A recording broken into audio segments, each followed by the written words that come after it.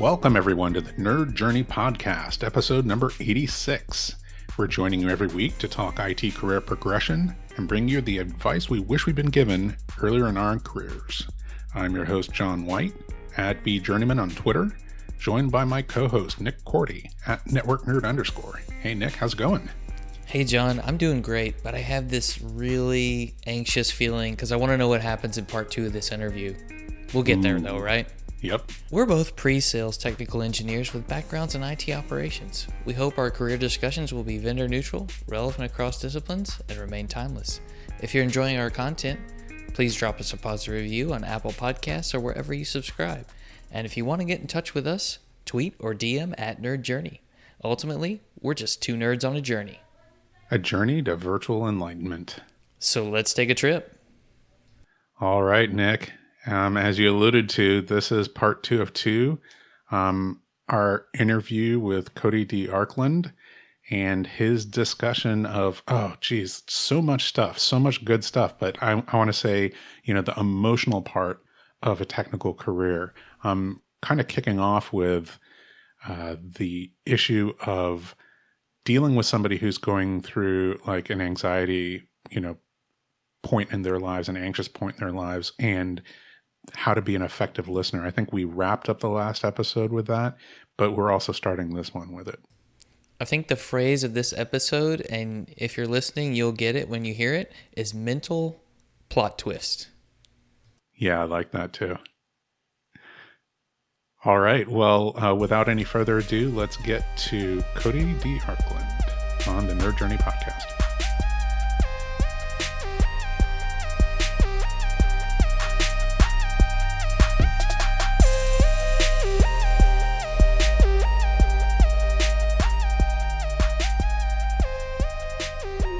I was going to ask 2 questions, Cody. Let's see. Maybe you and John should both take a stab at answering. You mentioned the circle of trust or the circle of people that you would show weakness to. Do you feel like it's probably going to contain more people that are outside your... More often than not, for me at least, my wife sees a part of me that no one else ever gets to see, period. That's just, and I think that's how it's supposed to be, right? I think that for this kind of stuff, the stuff we're talking about here, there's a guilt that would come along with that she would feel around some of it, right? Like when we branch off from talking about career and we get into like stuff I've dealt with as a kid. I grew up very poor. I had a very rough go coming up in the world. I moved a lot of times. Similar story to a lot of people. I've never tried to match childhoods with everyone. We all have our damage, right? But having conversations about how hard it is now would carry a level of guilt with her. And we've had this talk. Like she knows that there are people that hear about struggles that she doesn't always hear about. And I'm always open to tell her. And I've told her, hey, if you want me to have that talk with you, I will. That's fine. There's no secrets here. But we go to people for the support we need. And people who work in vendors understand the vendor struggle. My wife's a teacher. Like, she's never carried quota. She doesn't understand what customers are like, right? So I think the important thing there is if I wasn't clear with her that was happening, I would feel dishonest. So I don't feel dishonest about it. I think that my inner circle, when it comes to the stuff we're talking about on this, and things that blend in and out of it, generally doesn't involve anyone from my family. I think my response is kind of, twofold. Your family has baggage with you that colors all of those conversations that isn't necessarily fair. And I'm thinking about like parents and siblings. When you're talking about like a partner, like, husband and wife, then I think that exactly what you said, Cody, about being honest about the problems and saying, hey, I'm having these issues and I'm probably going to go talk to the people that, can, empathize. Yeah, most and best empathize rather than me having to give you the background. And also, like, the second part of this is to burden the relationship with everything, right? Because your partner, your partner shouldn't be your therapist too, right? They shouldn't have to deal with 100% and like in like, I don't want to treat my wife like a stress doll where I say, here's all the things that happened to me and here's all the things that, like, I'm feeling bad. Oh wow, it was really, I feel really great now that I've unburdened myself, and now she's walking around with all of that, right? And I don't think that that's fair to put on any one person.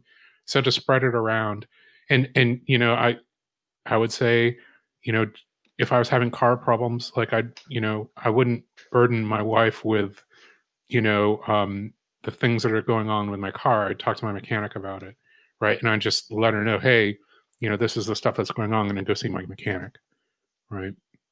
And I probably feel that same way about, professional, like, therapy, um, and psychiatry, even, or group, like, support sessions, informal, formal, and also, spiritual, like, whatever, like, theme or, like, flavor of that, is most appropriate for the person. Like, you need to figure that out, but not figuring it out is the main problem. Well, I think something interesting happens when we all have emotional maturity levels, right? We're all figuring ourselves out at different paces, and different aspects of ourselves we learn at different points. And I think that, like, when you figure out the type of person, like the type of people you need for a specific type of conversation, that's like a big thing for you. Because, like, I'll use some names. Um, when I need to talk about, like, family and religion and stuff like that, Brian Graff, 100% of the time. Like, that's my dude for that. We have, like, we've talked a lot about that stuff. That's just he's my trust circle for that. What I go to for someone like John Schulman is a very different conversation and a very different thing. That's more about, like, relationship stuff and how my relationship is and struggles in that. When you can start to figure out where your trust circle isn't like everybody gets all of it, right? You have to go to who is going to help you with the part you need the most help with. Um, and there's different people for that. With these deep conversations like we're having here, Grant Orchard is my dude. Like, we had these conversations about how to deal with imposter syndrome, how to deal with, like, anxiety fears, or at least he knows about mine, right? Like, he doesn't necessarily have, like, the same kind of anxiety struggles I have. But, like, when you start to figure out the people in that trust circle that you can go to and have those dialogues with, it's a great thing.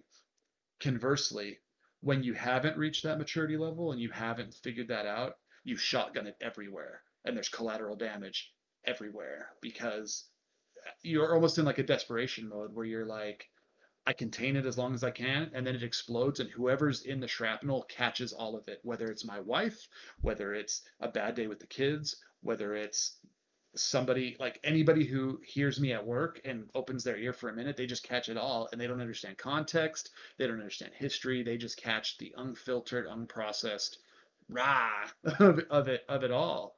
But when you start to figure out the load balancing thing, that's why I made that comment when you were talking. Like, you start to figure out where the load goes best and what tool is best for the job.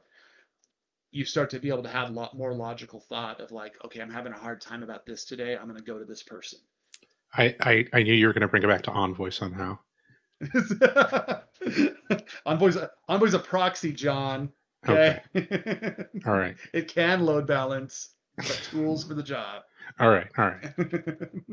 Yeah. So, everything has its, technical counterpart. And every time you were talking about not offering, fixes, I kept on saying, oh, like a pull request. Oh, like a pull request. Oh, like a pull request. But I managed to keep it in until just now. No, but I mean, it's a good comparison, because, like, if you look at how, like, if somebody pulls a GitHub issue, they usually have the skills to fix that issue, right? Like, it's not like everybody jumps on that same issue, right? Somebody who knows how to fix it pulls that issue and closes that PR. I think that it's hard to know what's the right problem at a given time, right? Like, I think that we firefight to a certain extent as much as we can. These days, like, the fire that I fight, again, I believe in being transparent in these conversations, because if somebody hears this, hopefully they figure out something about themselves. The struggle I fight with today, and, like, the thing that like, imposter syndrome isn't something that hits me every day anymore. I think I've figured out a little bit about how my brain works. And while it creeps in every once in a while, it's not in the forefront of my head. What I struggle with now is feeling included, and not in the macro sort of way. What I feel like now is like, hey, I want to be this person. I want to be this person who has the skill and is recognized this way. And I'm afraid that I'm not seen that way anymore. You know, I left VMware where I had a good reputation. I had a lot of friends. I was very active in the community, and it's been hard. It's been a different thing to go to HashiCorp, where I'm happy. I love HashiCorp as a company. Life is good, um, but it's hard to not feel as included anymore. And it's not anyone's fault. Like, no one's done anything wrong. I've not seen a tweet and been like, oh, that wasn't fair. It's purely inside of Cody. And this is like a Cody thing that Cody's working through. I'm less afraid of people figuring out that I don't belong anymore. I'm more afraid of not being invited anymore, or not being invited now, which is a whole nother whole nother series of years to unpack in itself. No, I think that kind of thing can happen. Like, even, I would say, changing a company, the vendor that you work for or the organization that you work for is a big version of that. It can happen even if you make a transfer within an organization, right? So if you had a role on the West Coast and you move to the East Coast, and you're getting completely away from the people that you know and who trusted you, and now it's like pure reputation, and people have heard about what you can do but haven't seen it firsthand, then it's a scaled down version of that. But changing the company that you work for completely, changing all your coworkers, walking away from your reputation and all that inertia is one of the reasons why changing companies to work for is so difficult. It's one of the barriers, and actually it's one of the reasons why we ask for more money when we are comfortable working in a place, and we leave all that behind to go to a new place, even if it's the exact same role, because we're walking away from our network, we're walking away from all the political connections that we had, and we have to face all of this unknown and work through all of this stuff. We need compensation for it. That's not really what we're here to talk about, but it is one of those like factors that we talk about when we talk about making job changes. So, but I do understand exactly what it is that you're talking about. I think, I went through like an analogous version of that, right? So I left VMware and went to Google Cloud. I changed, companies. It's the same role, but I changed all of my customers. None of my coworkers are the same.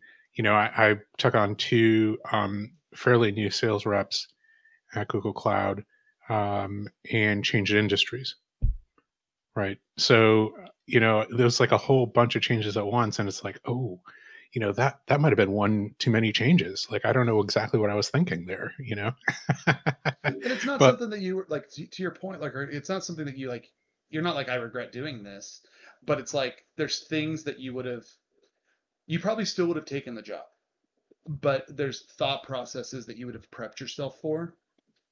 Like, I wish somebody would have sat me down, honestly, like, being fully blunt. I wish somebody would have sat down and be like, hey, Cody, I think going is a great choice for you. I think this is going to be really good for you, but I want to let you know what your brain's going to do after this, because I feel like it probably happens to everybody. Like, Mhm. the first time you leave a vendor, I'm willing to bet this happens to almost everybody. I wish somebody would have sat down and been like, you're going to go in and you're going to do a hard reset on who you are in an organization. So all this stuff that you don't worry about now, the fact that like you stopped asking for vacation a year ago, you just let people know when you go out, like, all of that kind of stuff changes. Like, all that stuff resets. And so prepare your brain for the fact that like it's not going to hit on day one, but in about 2 or 3 months in, you're going to wonder why you weren't invited on that conference call that you think you should have been invited on. And that's because you've been reset.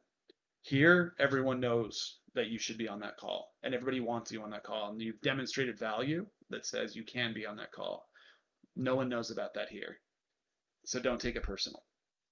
Just know it's going to happen. And here I am, leaving my first vendor gig, going to a new one, and struggling with that transition, and kind of the unexpected, the unexpected like mental twists, the mental plot twists of that.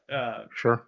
If somebody had sat you down and said that about going to Google Cloud and said, hey, like it's going to be a big reset, maybe you'd still feel that way, but you would have been prepared for it. You would have been like, you Sure. know what? Somebody told me this was a thing. I can get through this. It's going to be okay. Like, I can get through this. Instead of like experiencing yourself and being like, wow, maybe that was one too many, just to your point, maybe that was one too many things there. That's kind of rough. Well, Uh, I mean, so, I think you said it earlier, right? Like, and this is like a slightly different analogy, but if somebody gives you directions and they say, hey, this turn comes up really fast, so you want to slow down, and they draw the map for you perfectly, that's not the same thing as you driving down that road and go, oh wow, that came up really fast, but it was helpful, right, to have gotten all the warnings, and hopefully that's something that we're doing for people here is giving them some of those warnings and the pitfalls that we went through, going through these kinds of changes, or and being the reverse, right? Not to, yeah. sorry to interrupt you there, but like I want to flip it around and say the reverse way. Maybe someone will listen to this and be like, hey, I know my friend John is changing jobs, right? I heard this. I heard Cody, John, and Nick talk about this. I need to tell him about this because I went through this and that sucked. like it's also the reverse, right? That maybe someone will hear this and feel related and they'll feel like I'm not weird for feeling this way, but maybe someone else will hear this and coach differently. Someone will become a leader. Someone will stand up and have a conversation with someone that no one else has had yet, and that's a beautiful Right. thing. Mm-hmm. That just goes to show you that no one can be told what the Matrix is. No one can. It's super true. It's a great analogy. So it's staying at VMware the blue pill or the red pill? Ooh. Tune in another time.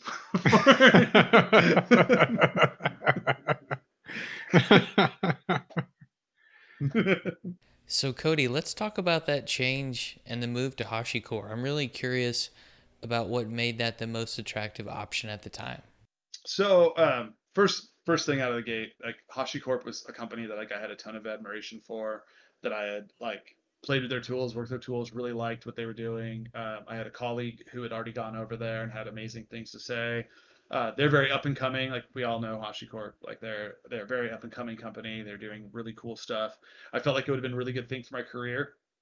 There was definitely sacrifices that were made, like on the altar of financial. That just different company, different style, different establishment. Um, but I felt like for my resume, it was a good choice, and the space I was going to be working in was a good space to be involved in. Uh, so that from like the initial thoughts, initial reasons, that was very much why. I will say that like on an emotional level, there was, leaving cloud management and going into the Kubernetes team at VMware was a big like shock for me. Um, I didn't really like think a lot about what it was going to be like to change groups that way. And especially inside of VMware, like I had a lot of respect for the cloud management group. I liked the team. I liked the people I was working with, and it was hard to not be involved in those conversations anymore, but still see them happening behind the curtain. Um, and I just it was a tough thing for me to get past. I don't have the wisdom to say why right now, uh, but it was really hard for me to move on from that group, start over internally. Kind of, John, you talked about this idea of changing teams and the similar thing happening. It was hard to figure out how to get involved in the new space. There was a lot of change in the Kubernetes team at VMware at the time, with Pivotal coming in. A lot of instability. Because of how I grew up, I have a hard time with instability. Like just ABC's of Cody, instability is a trigger for me. Like when things feel stable, I am good. When things organizationally feel very unstable, I am the worst version of myself. Like I had a lot of instability growing up, so that follows me into my career. I felt very unstable, not mentally unstable. I felt unstable in my role. I felt like I didn't know what was happening with it. There was a lot of like, well, we'll see how things are in a couple of months, and I just couldn't.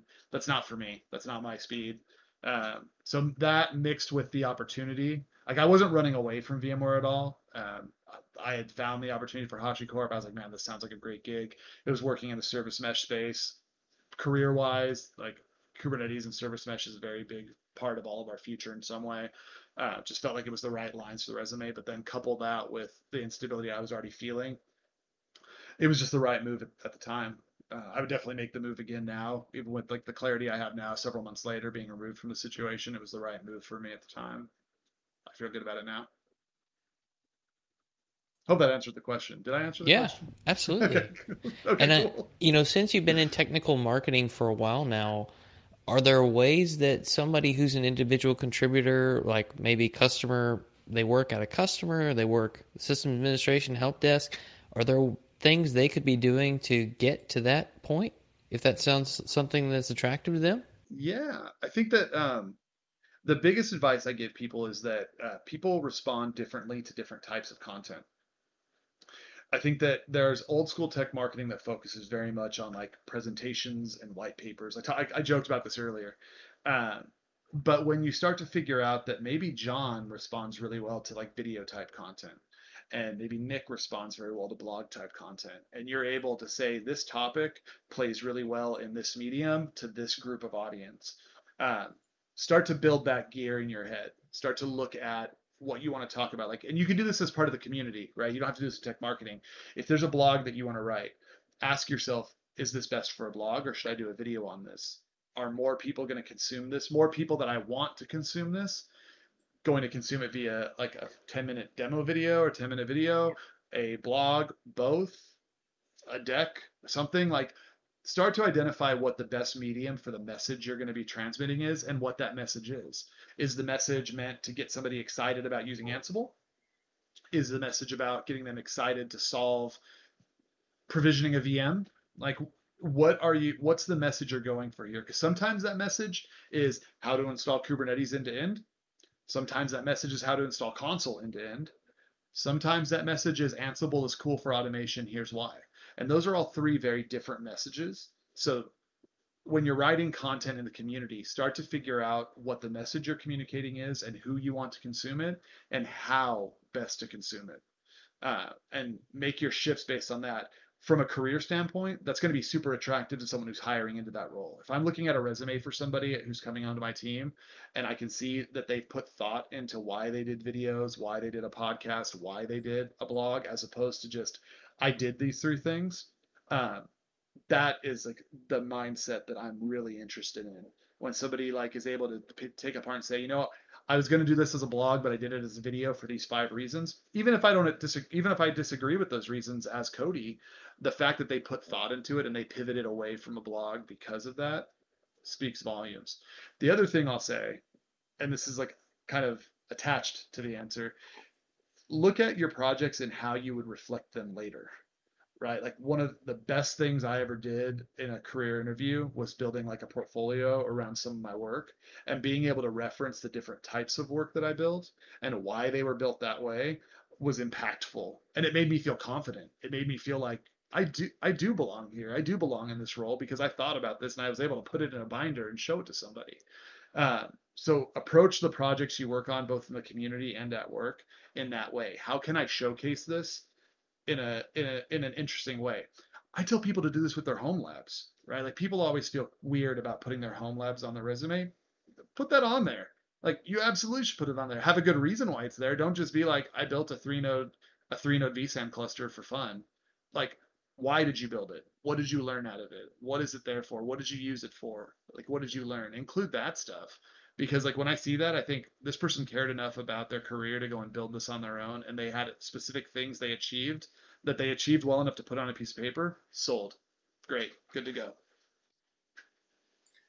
It sounds like you have a high value for the philosophical backing and grounding for projects, not just the projects without any of that context.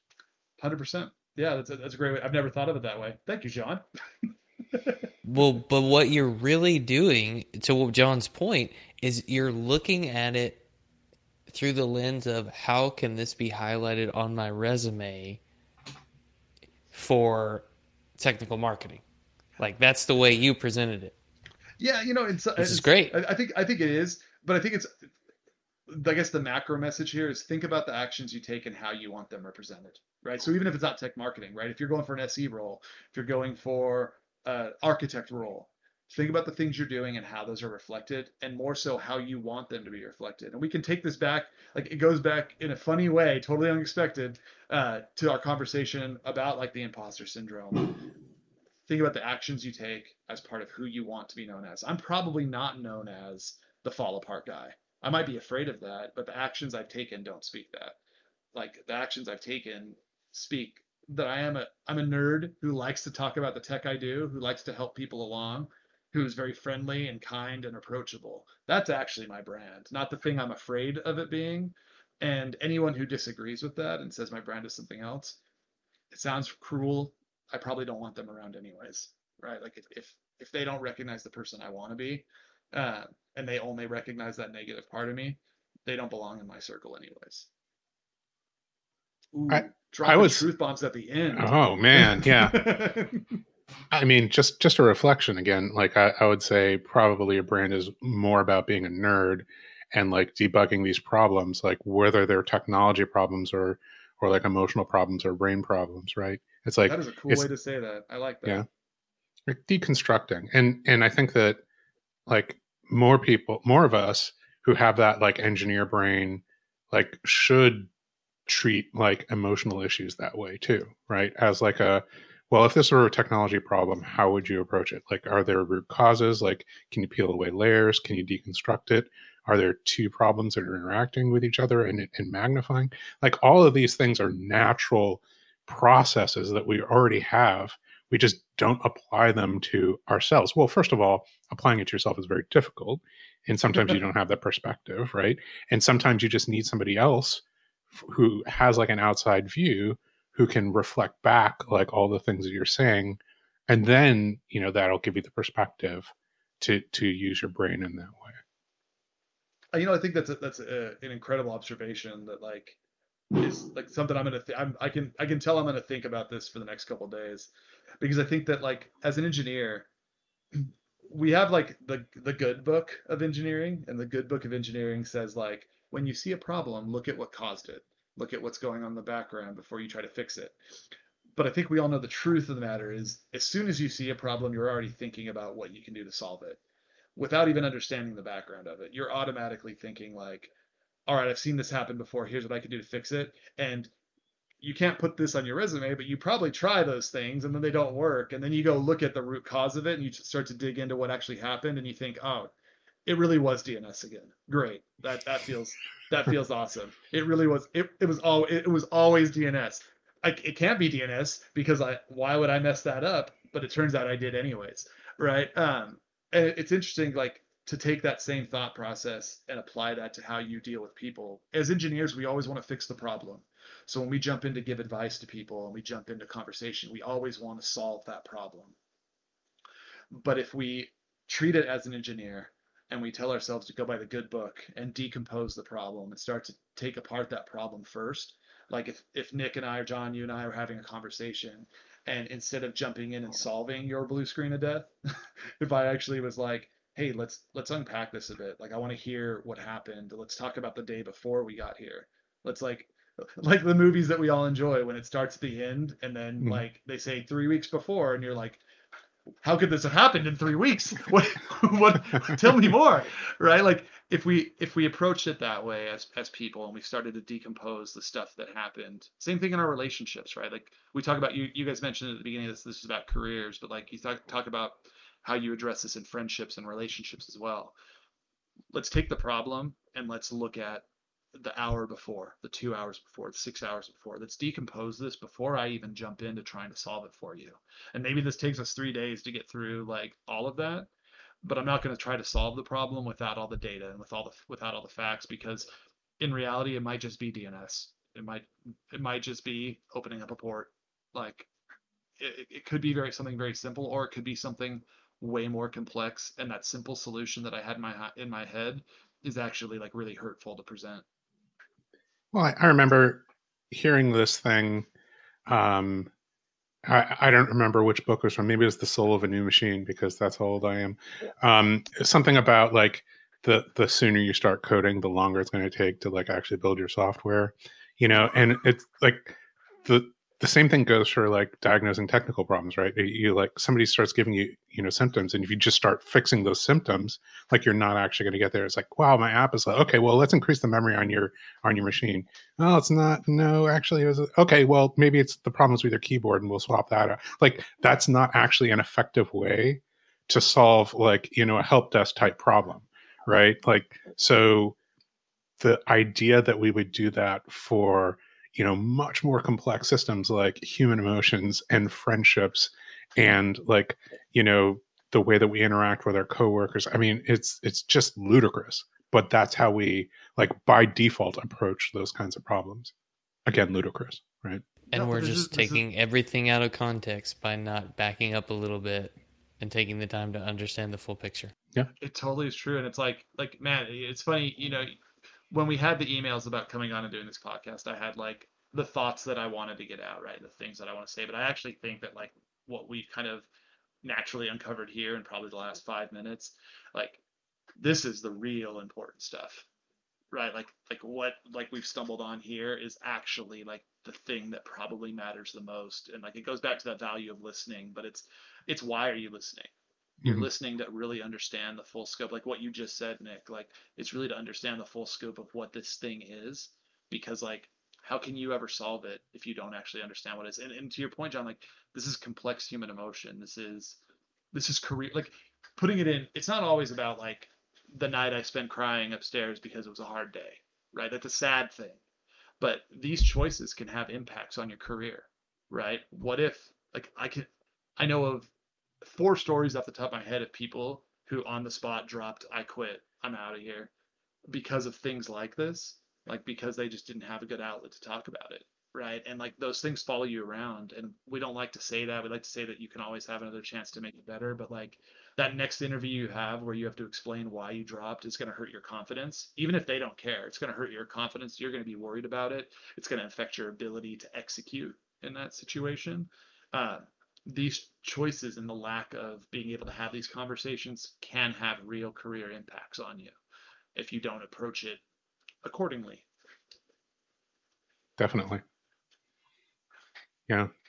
Well, I don't know that we actually had you on to talk about anything else. Like this is, I think, 100% the goal of having you on was to uncover this type of stuff. These insights. Whether they're career oriented or relationship, friendships. It all tends to like interact with each other. All together. So I feel like if we can help people debug their personal relationships, that's going to be positive on their careers. And if they can, debug themselves, then, not to put it too crassly, like, just iteratively fix each other, like You know what's we're going to be a better funny, community. I'm going to lean in on this analogy because I think it like fits really well. Every once in a while I'll get if you guys follow me on Twitter and you actually read the stuff I put out there, you'll see every once in a while I'm pretty like transparent about like hard days I've had or like emotional things. And I've gotten, no one's ever asked me in like a rude way, but people sometimes be like, man, like, do you ever feel weird just dumping that stuff out there? And I'm like, yes, 100% of the time. Like, this isn't like, it's not normal to like dump like your deep dark fears on social media. Like maybe on like hidden behind like other family Facebook or something like that. That's the place you do that. But like on my job ones, like no, it's not super normal. But what I care about is the person who doesn't understand this stuff yet about themselves. It's the person who like is angry all the time and is frustrated all the time because they haven't figured out how to talk about this yet and they haven't found anyone who talks about it yet. Like I want that person to stumble upon me being like transparent about this stuff. Uh, and it is a form of therapy to be able to talk about. So where I'm going with this, like leaning into the analogy, is log outputs, right? Like debugging is a million times easier when you have good verbose logging. So like the way I dump this stuff out is my own version of logging and it's problem correlation. So that when somebody's stuck and somebody's in a rough spot, they can go back and look at the logs of other people who have had these problems and see like, wow, so like he had this thing happen, he dropped this blog post, and he ended up at this job.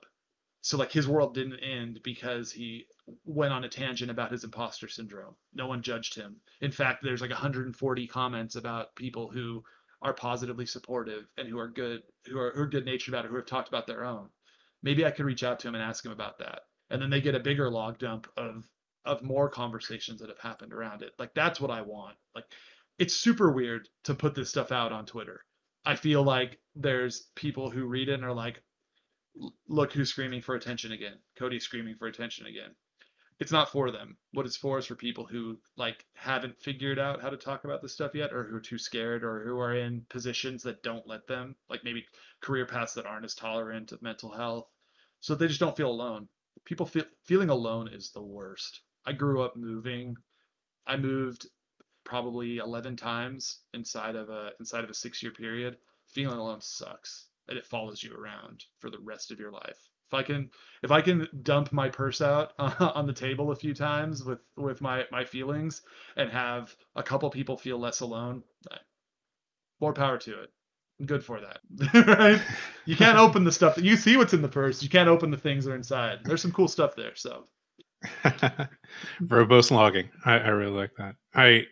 So I think I was talking to my wife, and I mentioned that I have this metric or a series of metrics that I use to monitor my like mental health, like what time in the day did I take a shower, and what time did I get in bed, and what time did I fall asleep, and maybe this is just part of like the I don't remember exactly what the community is called, like the something about like the measured life, and people like use like sensors and stuff to like measure everything, like things like amount of sleep and things like that.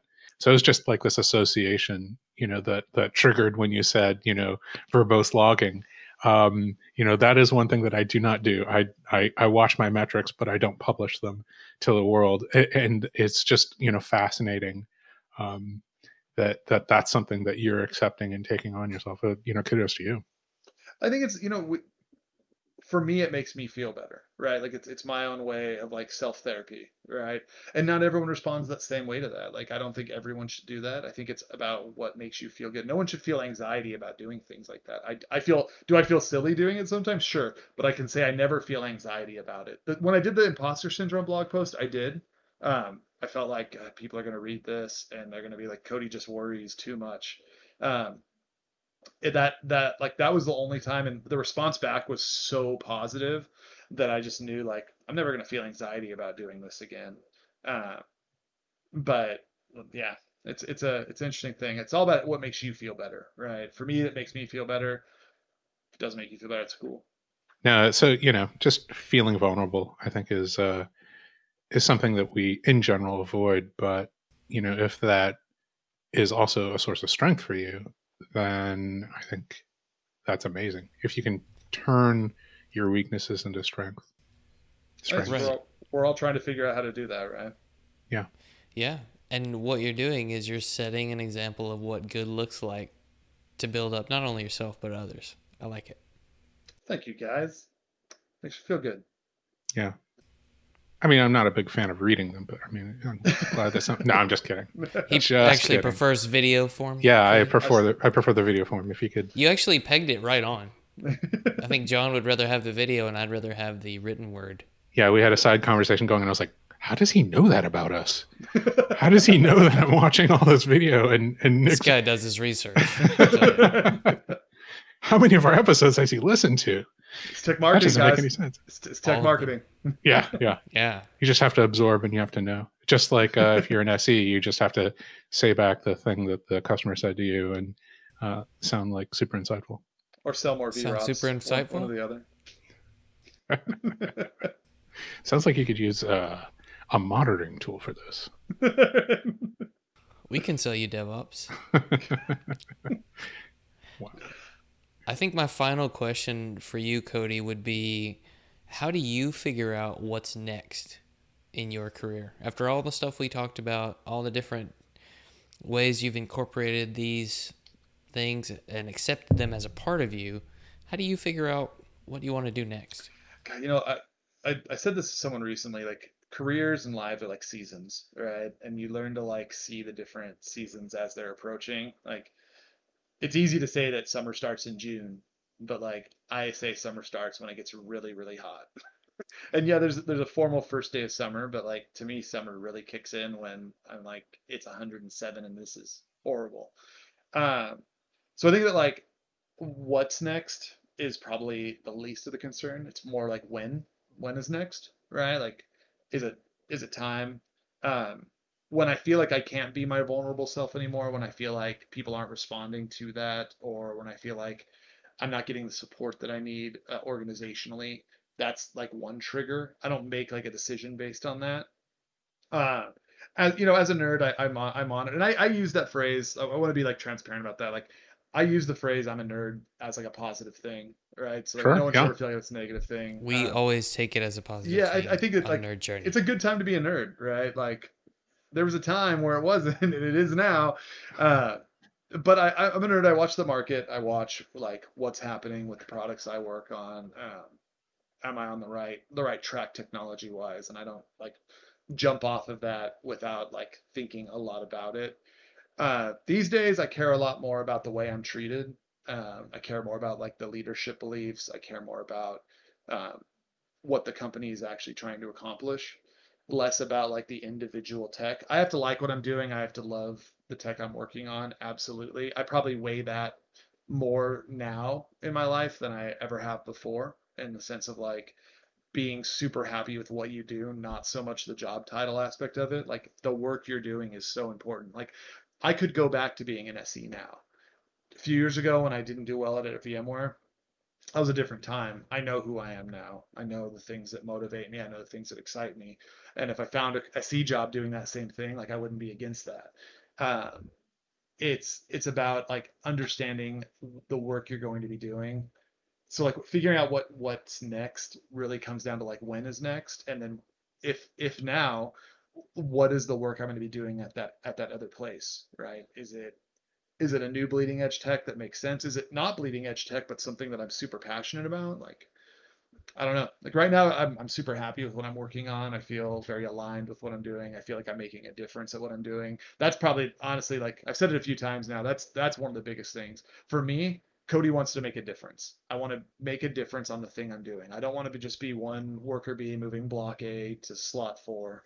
I want to make a difference, and I feel like I'm doing that. Maybe not the most difference, but I'm making a difference, and that's what matters to me. I I totally understand and hear what you're saying. It sounds like if I listen to what you said, like, during the entire conversation, it sounds like there's a couple other things. Um, things like if you don't feel secure, um, in the organization, regardless of whether it is secure or regardless of how they're treating you or regardless of technology, like that might be a trigger as well. And I feel like, maybe we all have those triggers. And, a big part of it is how we figure that out about ourselves, either to mitigate it or to just accept it, right? Yeah, I think it's interesting. Like I think there's a cynical approach to this where you could say, well, the business doesn't really care about how secure you feel. Then maybe I don't want to work for that business. I mean, it sounds very like cutthroat in that way, but like I could definitely see responses from some people being, well, the business doesn't like the business cares about the job you're getting done. Are you getting that job done? Absolutely true. No doubt about that.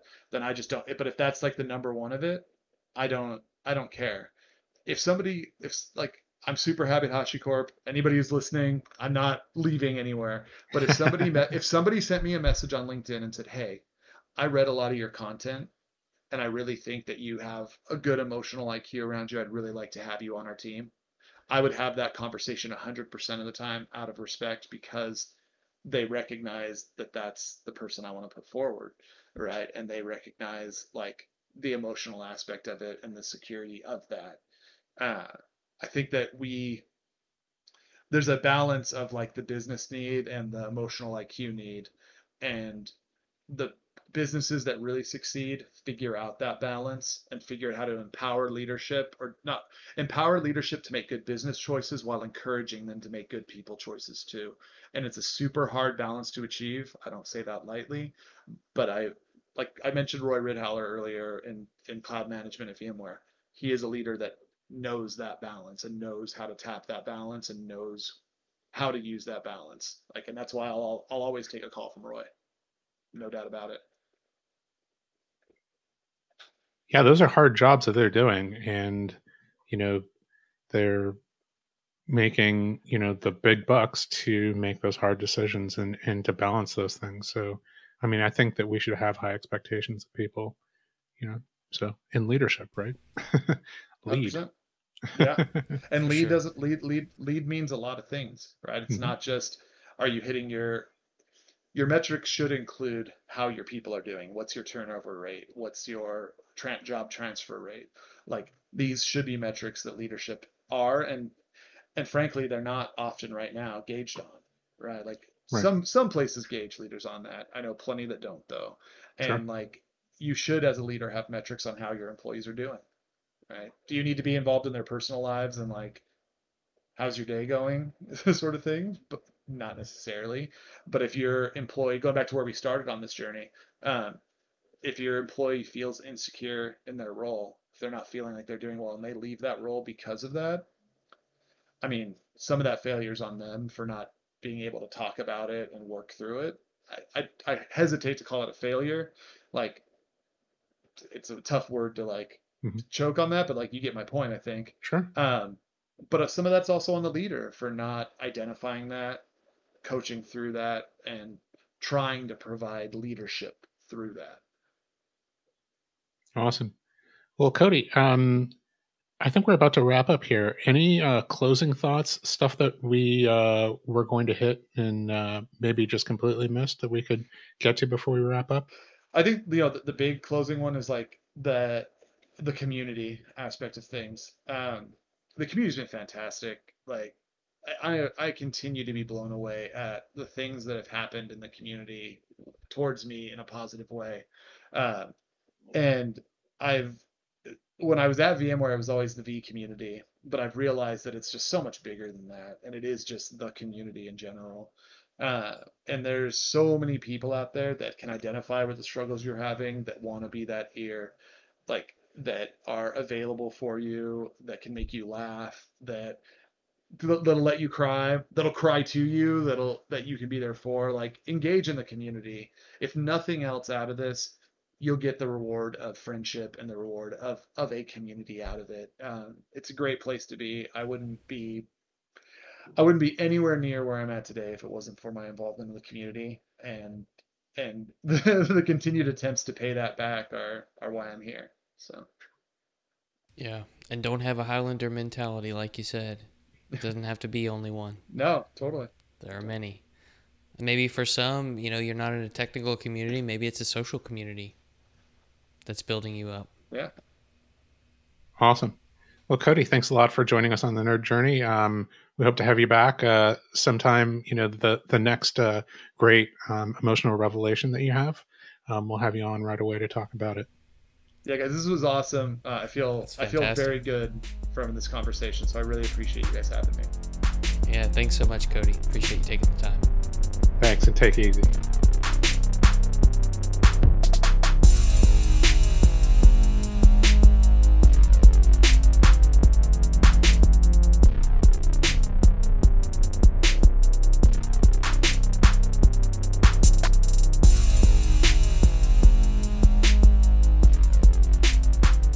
Okay, how cool and how nerdy are we, John, that we've effectively created an algorithm to debug complex emotional and mental problems on this podcast? I think it's fantastic. I think it's a stretch to say that we've actually come up with the algorithm to do it, but I think the broad brushstrokes of an outline are there. Patent pending. It's patent pending, ladies and gentlemen. Right. We're going to write a book about this, right? It's complete. None of this is Cody's idea. It's all our idea. That's right. Yeah. No credit to Cody D. Arkland. Man, what a great interview he was. Like, it's just, it just, everything he said felt profound and was connecting with me. It was terrific stuff. Yeah. You can tell he's a pretty reflective person, thinks about what has happened to him, why that is, and really tries to fix the problems that are going on in his life and isn't afraid to face the hard times.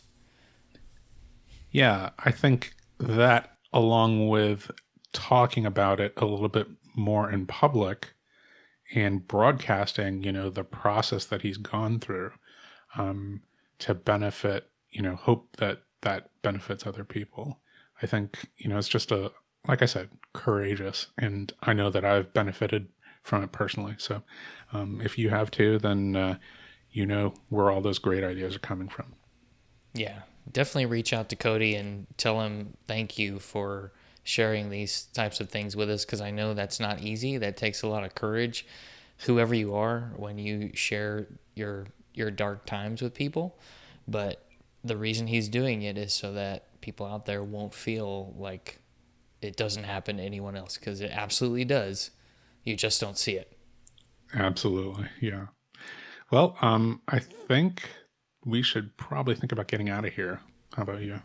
Yeah, it sounds like next is right now.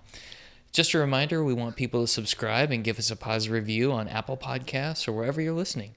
We want to know if we're being helpful and are always looking for interesting questions to ponder. We're collectively on Twitter @Nerd Journey, and that's where you should send messages and donations to be part of the John White School of Mentoring. Yeah, without an actual Patreon, by the way. No real Patreon going on there. All right, farewell, listeners. Tune in next time as the journey continues. I'm John White @VJourneyman, for Nick Cordy @NetworkNerd_, signing off. Adios.